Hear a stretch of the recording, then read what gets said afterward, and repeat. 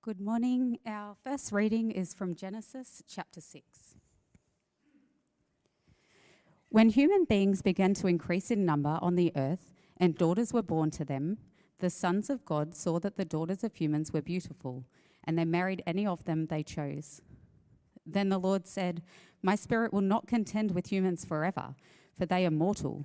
Their days will be 120 years." The Nephilim were on the earth in those days, and also afterward, when the sons of God went to the daughters of humans and had children by them. They were the heroes of old, men of renown.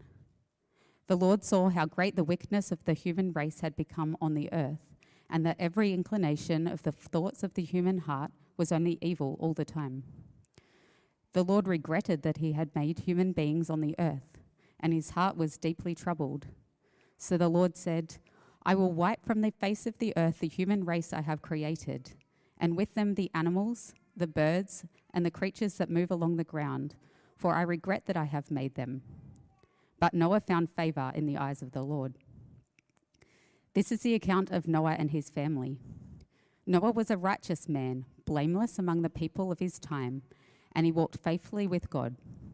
Noah had 3 sons, Shem, Ham, and Japheth. Now the earth was corrupt in God's sight and was full of violence. God saw how corrupt the earth had become, for all the people on earth had corrupted their ways. So God said to Noah, "I am going to put an end to all people, for the earth is filled with violence because of them. I am surely going to destroy both them and the earth. So make yourself an ark of cypress wood. Make rooms in it and coat it with pitch inside and out. This is how you are to build it. The ark is to be 300 cubits long, 50 cubits wide, and 30 cubits high. Make a roof for it, leaving below the roof an opening 1 cubit high all around. Put a door on the side of the ark and make lower, middle, and upper decks. I am going to bring floodwaters on the earth to destroy all life under the heavens, every creature that has the breath of life in it. Everything on earth will perish, but I will establish my covenant with you, and you will enter the ark, you and your sons, and your wife, and your sons' wives with you. You are to bring into the ark 2 of all living creatures, male and female, to keep them alive with you. 2 of every kind of bird, of every kind of animal, and of every kind of creature that moves along the ground will come to you to be kept alive. You are to take every kind of food that is to be eaten and store it away as food for you and for them." Noah did everything just as God had commanded him. And our second reading is 2 Peter chapter 2, verses 4 to 10. "For if God did not spare angels when they sinned, but sent them to hell, putting them in chains of darkness to be held for judgment, if he did not spare the ancient world when he brought the flood on its ungodly people, but protected Noah, a preacher of righteousness, and 7 others, if he condemned the cities of Sodom and Gomorrah by burning them to ashes and made them an example of what is going to happen to the ungodly, and if he rescued Lot, a righteous man who was distressed by the depraved conduct of the lawless, for that righteous man lived among them day after day, was tormented in his righteous soul by the lawless deeds he saw and heard. If this is so, then the Lord knows how to rescue the godly from trials and to hold the unrighteous for punishment on the day of judgment. This is especially true of those who follow the corrupt desire of the flesh and despise authority. Bold and arrogant, they are not afraid to heap abuse on celestial beings."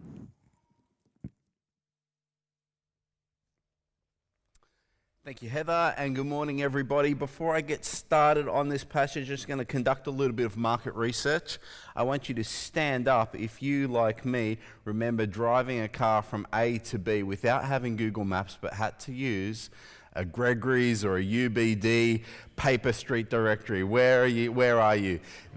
Okay, these are the heroes of old. This is great. Wonderful, wonderful. All right, well done. Have a seat. Praise God for sat-nav. It's a good time to be alive. All right, what about, raise your hands. Anyone here who's a knitter? And if you're a failed knitter, that's okay too. Okay, there's a couple of knitters out there. Who likes building either for yourself, or you can hide behind the excuse of children or grandchildren, building Lego? Any Lego Technic fans? Because that's the best stuff, right? Yeah, a couple there as well. Okay, any bakers? Candlestick makers? No, don't need candlestick makers. Okay, so we've got people who've driven, we've got people who do knitting, we've got people who know what it is to build Lego. Who has ever brought home a flat pack furniture item from IKEA? Love them. Put me on your speed dial. If you're having trouble, I'll come help. I like them. Okay, if you are any of these things, then you're well equipped to jump in where we're going today, because you know what it is to have a plan in front of you, to work according to the plan, and at some stage to have to assess how things are going. See, that's where we're going both today and in this series, The Waterworks, because this is a God of creation who has a plan. And now as we pick up the story in Genesis 6 to 11, as we'll do over the next few weeks, God looks at the plan, assesses its progress, and through this great deluge, he works a way forward. This is God who's going to assess the quality of progress and work a way forward. Today, as we jump in Genesis 6, here's our outline. We're going to look at the first part, verses 1 to 10, the plan and its progress. We'll take a snapshot with God, like as you build your Lego and you go, or as you build your IKEA and you go, hang on a minute. We're going to look at a snapshot, and then we're going to see what God's response is in verses 11 to 12. So come with me as we look at the plan and the progress. Verses 1 to 10 is where you want to be if you've got your Bible in front of you. As you look at the plan and the progress, as you can see here, there are echoes and distortions. There are echoes of what God had in mind as he set up the world and creation. And with those echoes come distortions, almost as if I sort of sang a note, la, and said you sing the note and you went, la. You sort of have an echo, but there's a bit of a distortion and things that aren't quite on.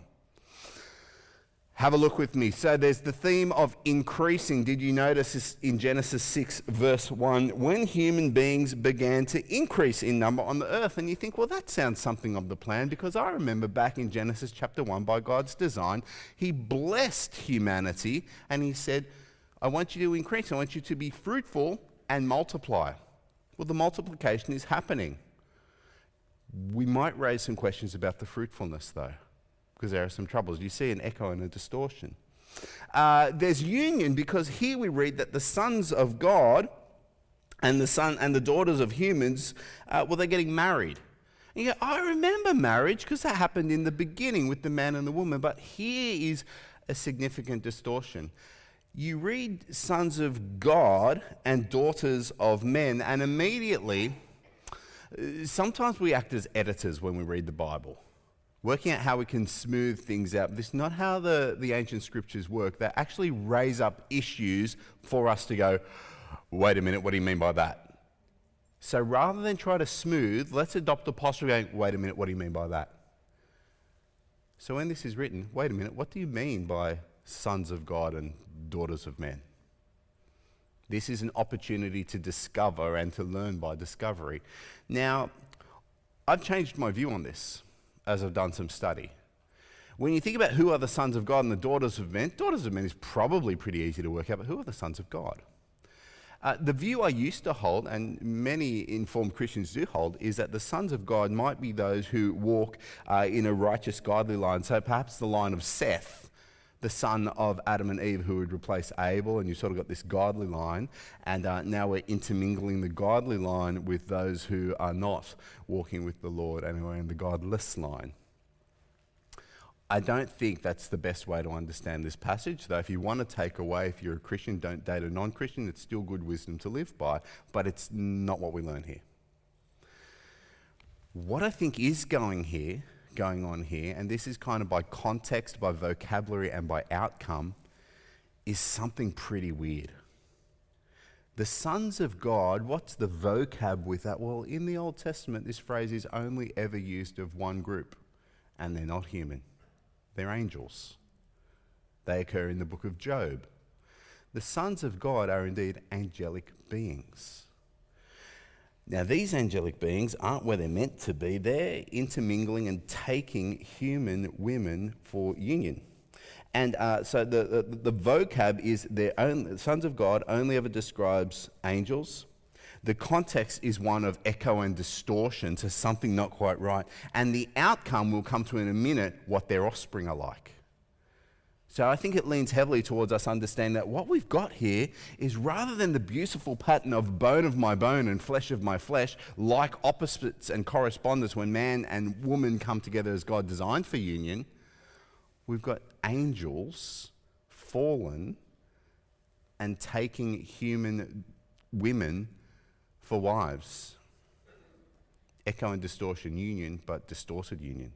Then we've got the Spirit, the theme of the Spirit. So God says here in verse 3, my Spirit will not contend or abide with this distorted, wicked humanity. And we hear the echo and we remember that when God from the Adamah, the earth, made Adam the earthling and breathed the ruach or breath or spirit of life into his nostrils and he became a living being. Now we've got that echo, but it's quite distorted where once the Spirit came in to bring life, now God says, my Spirit will not abide, and there's 120 years to go before I act definitively that everything with the breath of life in it, I'm going to kill. So we get that echo and distortion. This idea of renown, famous men, heroes. Who are the heroes and the famous men? Now, here's one of those moments where you're really meant to go, whoa, what do you mean there? So we read in verse 4 that the Nephilim were on the earth in those days. Who are the Nephilim? Well, we can say for certain this word means the fallen ones. Extra sources help us to understand that Nephilim could be giants, powerful brutes, ones who can't be held back, and they're fallen. And your moment of recoil is meant to be when we say the Nephilim, well, they were the heroes of old, the men of renown. Really? They're the heroes. They're the ones of renown. You're not meant to smooth that out, as I have done for many years of Bible reading. You're meant to go, well, that's weird.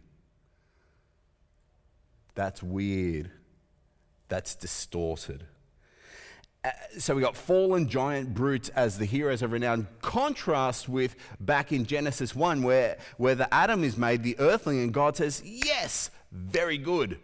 That's who God renowns and God thinks of as a hero and God favors. And even after the fall, you got guys like Abel who bring a sacrifice to God and depend upon God and find favor with God. So in God's mind, people like Adam, people like Abel are the ones of renown. But in this time, take a snapshot and it's the Nephilim.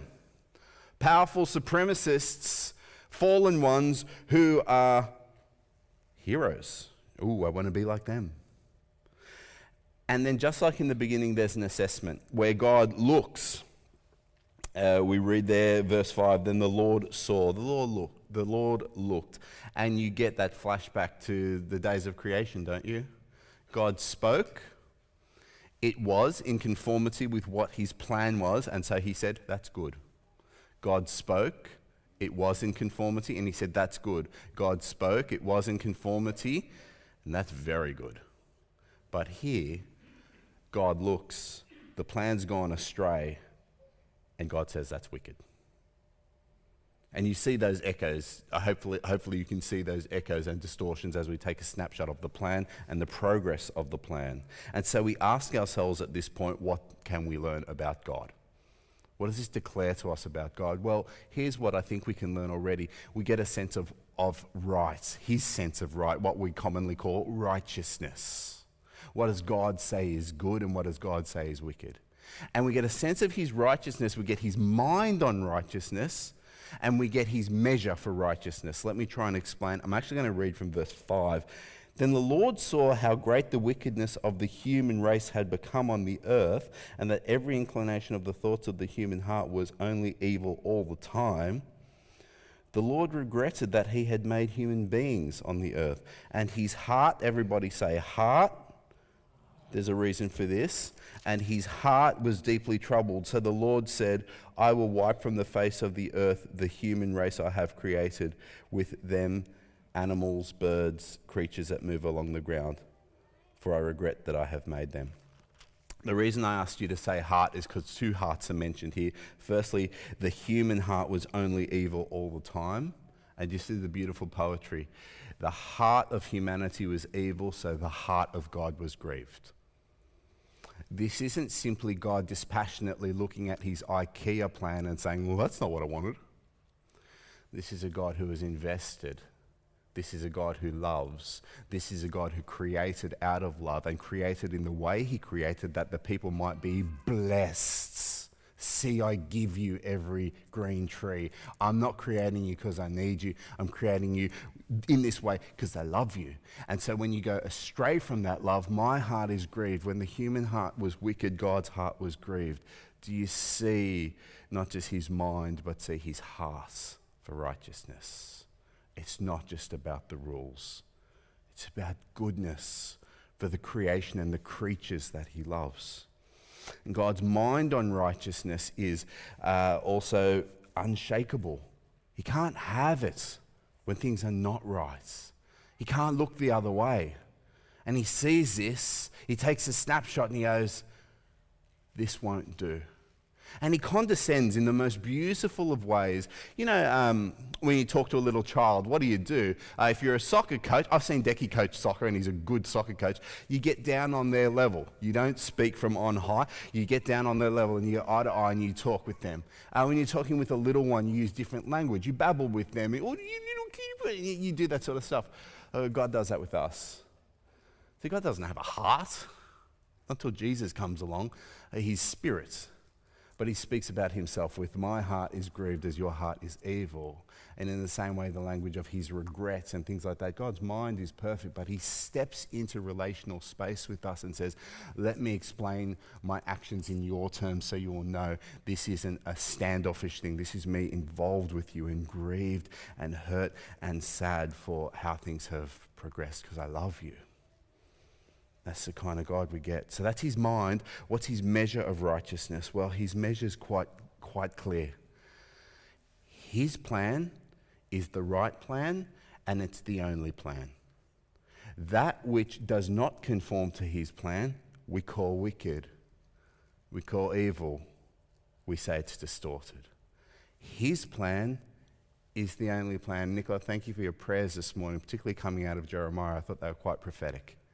Particularly as we prayed about wickedness. No one likes to be called wicked, but the Bible says fair and square, hits you in the eye. I'm wicked, you're wicked, because we don't always live in perfect compliance with God's plan. That's his measure. So what can we learn about us? Well, I think what we can learn about us is, again, examining our sense of right or our sense of righteousness. Here's one that hit me square between the eyes. Who is renowned for me? Who is famous for me? Who are the heroes of the time for me? Who are the heroes of the time for you? Who are the influencers? Who does your heart want to follow? Is it the great or is it the godly? Sometimes there are things about people that are really attractive, but maybe they're not God's way. Who do you look to in the world as heroes and the people you want to influence you and influence your children and influence your group?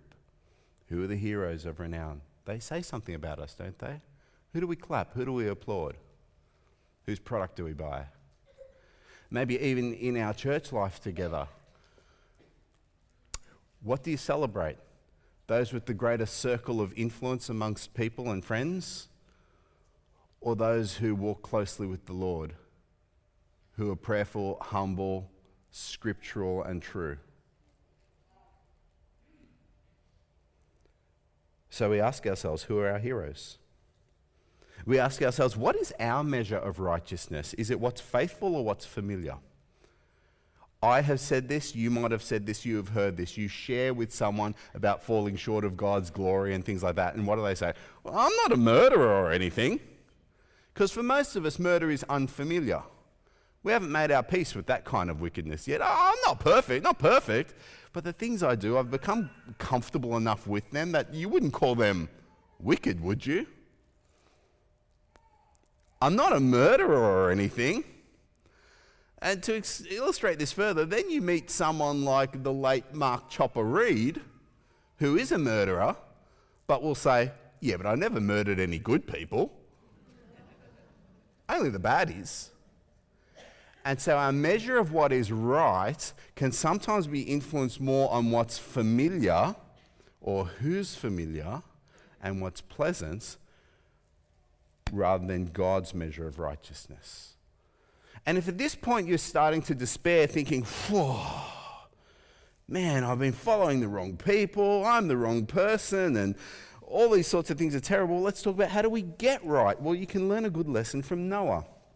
How did Noah get right? See, from verse 8, you can read this. Amidst all this wickedness, Noah found favor in the eyes of the Lord. Now, if you're anything like me, you want to go, well, how? Because if everyone's such a dirtbag, how did Noah shine? Well, good news, verse 9 says, this is the account of Noah. Here's his record, here's his rap sheet, here's what you can find out.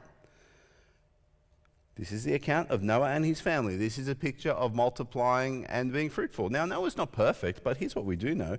Noah was a righteous man. Ooh, first person in the whole Bible called righteous. First time the word comes up. So you go, ooh, how do you get there? Well, he's blameless among the people of his time. Well, that's nice. And he walked faithfully with God. There it is.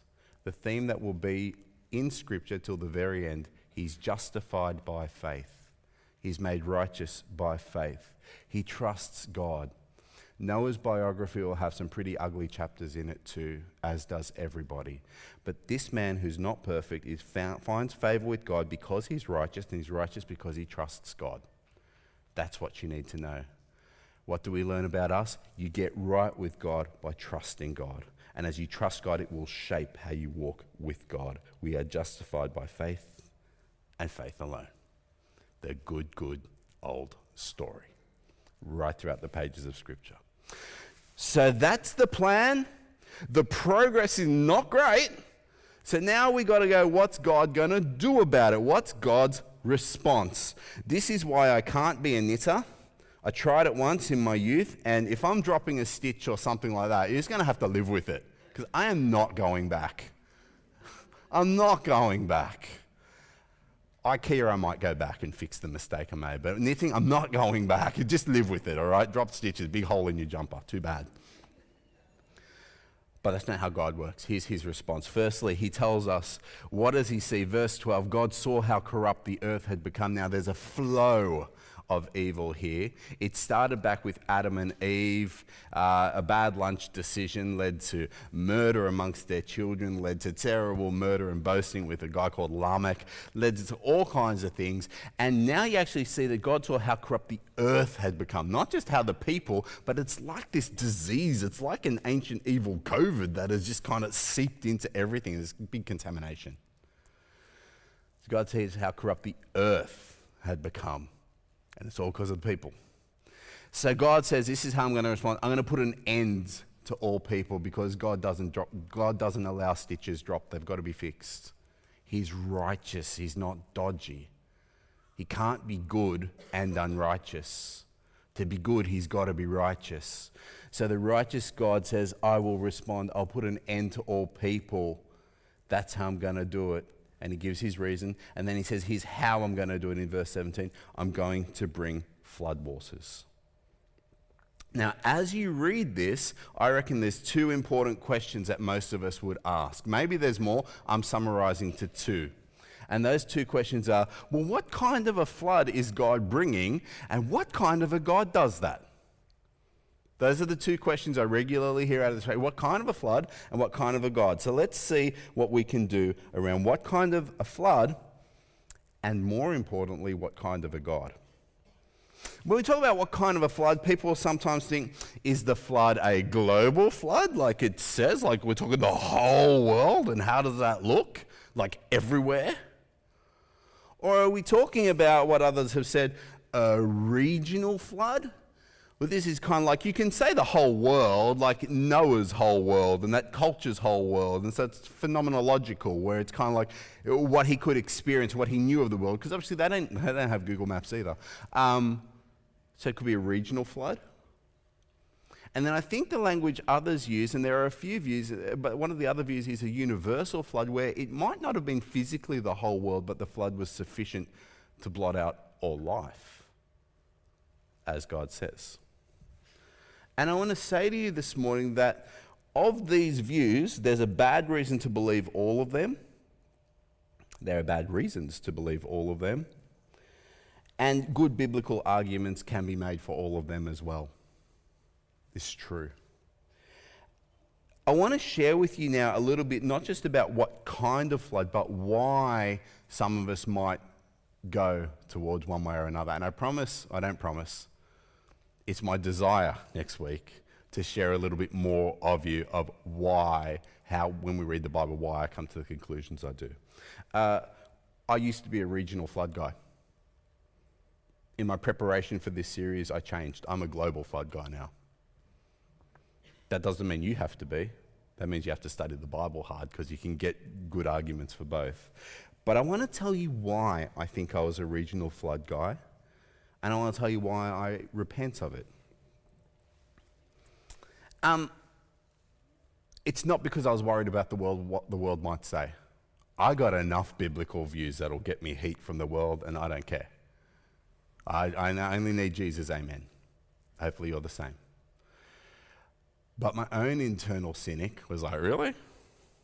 Whole world? All that? That's hard to believe. This is a passage of scripture I least wanted to preach, because I didn't get it. Maybe I still don't get it. But I'm more empathetic to my backstory as to why I think I became a regional flood guy. I was raised in Roman Catholicism, as I think I've told you before, quite nominal Roman Catholicism. Here's was my experience of that. There was a vague concept of God. There was a vague concept of me. There was a vague concept of sin. There was a vague concept of heaven, and a vague concept of how I might got there, and some things to taste, touch, and smell along the way. And it left me very unsatisfied. I hated when I first heard a not vague but biblical concept of sin that told me that I was indeed wicked and deserved death. Whew, that was a bitter pill to swallow, but what helped me swallow it holus bolus and happily was when I heard that there's a biblical concept of how to fix that. That's the Lord Jesus. He died for my sin, and if I trust in him, just like Noah trusted in God, I'm certain for salvation. And so what happened for me in my testimony and my story was, I love the clarity of Scripture. I love that the gospel makes sense.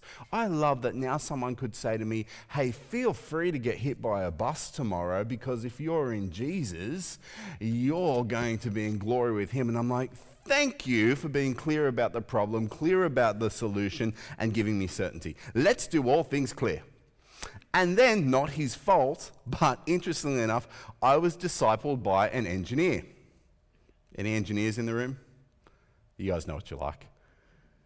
And so we were very clear on the sin plus atonement equals righteous, like all clear steps. And I'm loving the clarity of the thing. But you know what happened? I would say I became on the contained side of things. When I looked at the flood, I wanted a contained God where I loved that there was no mystery and no weird stuff. And even when I first started dating my wife Rachel, and she said, do you believe in angels? Like, nah, I don't believe in all that weird stuff. I've repented. I believe in angels. Once upon a time, some fallen ones united with women, as in Genesis. But I wanted things so sanitized and clean and simple that I started to develop a contained God, and I think I took that lens to reading this scripture. I wanted my God to be simple enough. If I could just make his flood a bit smaller and a bit simpler and less out there, then I could be okay with that. That's not why everybody thinks of a regional flood, but it's one of the things I know and I confess influenced my thinking. I wanted a contained event because I was working with a contained God. If you are like me, don't be afraid for your God to get big. Don't be afraid for your God to get wild. Don't be afraid for your God to be untamed. So I fit on the contained side and thinking about a regional flood. I do. Not everyone does, but I did. There are some who will argue for a global flood, as I now do, but for different reasons. And those who argue for a global flood, some of them, did you all hear me say some of them? Yes, good. Some of them I would describe as constrained. What I mean by that is they'll love to tell you that, yep, it's exactly as written in the Bible, and, then they'll start to produce models of the boat. And this is how engineers have tested the boat, and you can see how it floats just right, and things work, and there was nothing like it before, and maybe that's true. I'm looking at the pages of Genesis and saying, gee, I really hope God had a separate document for Noah, because he hasn't talked about, am I using stainless steel nails or dove joints, or I'm not a carpenter, I don't know. There's a lot missing. Anyway, they will start to design the boat and tell you exactly how it works with great confidence and clarity. And when you raise questions about, gee, how does it work with feeding all those animals? And, what goes in comes out. And I love the comedians like Ricky Gervais, who's an atheist who we lost the zebras. I've already got horses. You striped guys go, a different animal. All those sorts of problems, but they'll explain those away. And someone will want to send me an email about this. Take a joke, but I don't even know how 3 women and their mother-in-law live on a boat for that many weeks. And that's a method for salvation. Have a giggle. Don't email me. I don't agree with that view either. I love that there might be some ways to explain how things work, but if you want to have a constrained God where you think that he's tame enough that you can explain away all of this, that Noah somehow followed perfectly a flat pack plan that came from heaven, and because he designed it just right and did all the things just right, it worked out, I think your God has become very tame and very short of the supernatural, miraculous God that he is. You see, sometimes as we want to commend God, we can do a good thing. It's called apologetics or a theological defense, where we say, well, it works like this. Here's why I believe this. Sometimes we stray too far, I think, into what the Boffins call a theodicy, where we try to explain away everything God does as if God could be so contained and so constrained. But he's big and he's wild and he's beautiful. And sometimes the best apologetic is to tell the truth and say, until we humble ourselves and say, you are God and I am not, and you have done, do, and will do things that I could never do, things too wonderful for me to look into, we don't truly become believers in the biblical God. You see, God is not the God of the spiritual flat pack. That's religion, where he sends you this plan and says, now go and do this. No, go and do these things and everything will work. Don't be confused. Just because there's excellent plans for a boat and all this sort of thing, and there's a story there, that somehow God said, here's the thing you do to save yourself. This is God at work in a miraculous boat. So what kind of a God do we meet here? Well, the kind of God we meet is not small and tame. He's big and he's wild. His ark is miraculous. It's not a feat of engineering. It's a feat of a redeeming God. The animals, you'll read on later, the animals Noah had to collect, he never collected them. They came to him. Miraculous activity of God. This is the God who, as pages of scripture unfold, will ask you and ask me to believe that when he sent his son, it was miraculous by virgin birth.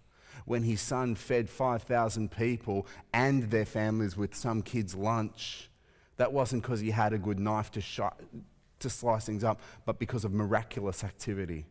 The Bible says you're saved and you're justified when you believe the miraculous supernatural event of Jesus coming from the grave and being made alive again by the Holy Spirit sent by the Father. A big and a wild and a powerful God, not a God who sends you home with a spiritual flat pack, says, here's the steps, take this home, go and do these things and you should be right. He's not a God who sends you home with a spiritual flat pack. He's a God who says, no, I want to come home with you and live with you, and where I am, you will be, and we will relate together and things will be great. One is religion, one is relationship. He is the God who always saves supernaturally. Salvation is always a miracle. Whether that's you were on your last dime, taking drugs in a hotel room, and as you wrote your last song, an angel appeared to you and you turned around and became an evangelist. or your great-great-great-great-great-great-grandfather became a Christian and that good deposit was guarded in your family all the way down to you, and now you are, regardless of what your backstory is, you are a miracle created by God and redeemed by God who always saves supernaturally. It's God who does the work. What kind of a God do we meet in this flood? We meet a God of loving power and commitment to what is good. You see, every ancient world story knows of the flood. The oldest story we have, the Epic of Gilgamesh, talks about the flood. No one debates the flood. They might talk about what kind of a flood, but the Bible helps us understand the flood because every other flood was God's trying to destroy everyone and failing. But here we have a God who was redeeming and rescuing, and he's successful. He preserves this family whilst pulling back what is wicked. The God you meet in the flood is a God of love who wants to bring us back to what is good. What kind of a God? Well, the God whose measure of what is right is always perfect. The God who is committed to what is right such that he would send his Son as the ultimate vessel of salvation. What kind of a God do we meet? The God who has an ability to save us by faith if we will trust in the supernatural event that he saved people on an ark and he saves people from an empty tomb when his Son rose. What kind of a God do we meet in this story? We meet the God who knows, as do you and I. He knows that we deserve the flood, but he gives us the ark. We meet the God of grace. Amen. Let's pray to him. Our gracious Heavenly Father, what a story you've put before us. I confess with my brothers and sisters, maybe they're more faithful than me, Lord, but I've always found it hard to get my head around. But you are big and not contained and not constrained, and it's hard to get our heads around you. We thank you, Father, that you give us our Lord Jesus, that in him we can meet you. In him we can perfectly understand your character, that will not tolerate wickedness, will work to bring judgment on wickedness, just as we read in 2 Peter. But amidst that, works for salvation. You are a God who loves us enough to create us, and when we strayed, you're a God who loved us even more to redeem us, to bring us back to the plan, that we might have an eternity of joy with you. Father God, broaden our minds, and where our minds aren't even broad enough, grow our faith, that we may take you at your word, trust in your kindness, and like Noah, walk with you all the days of our life and be found righteous. In Jesus' name we pray.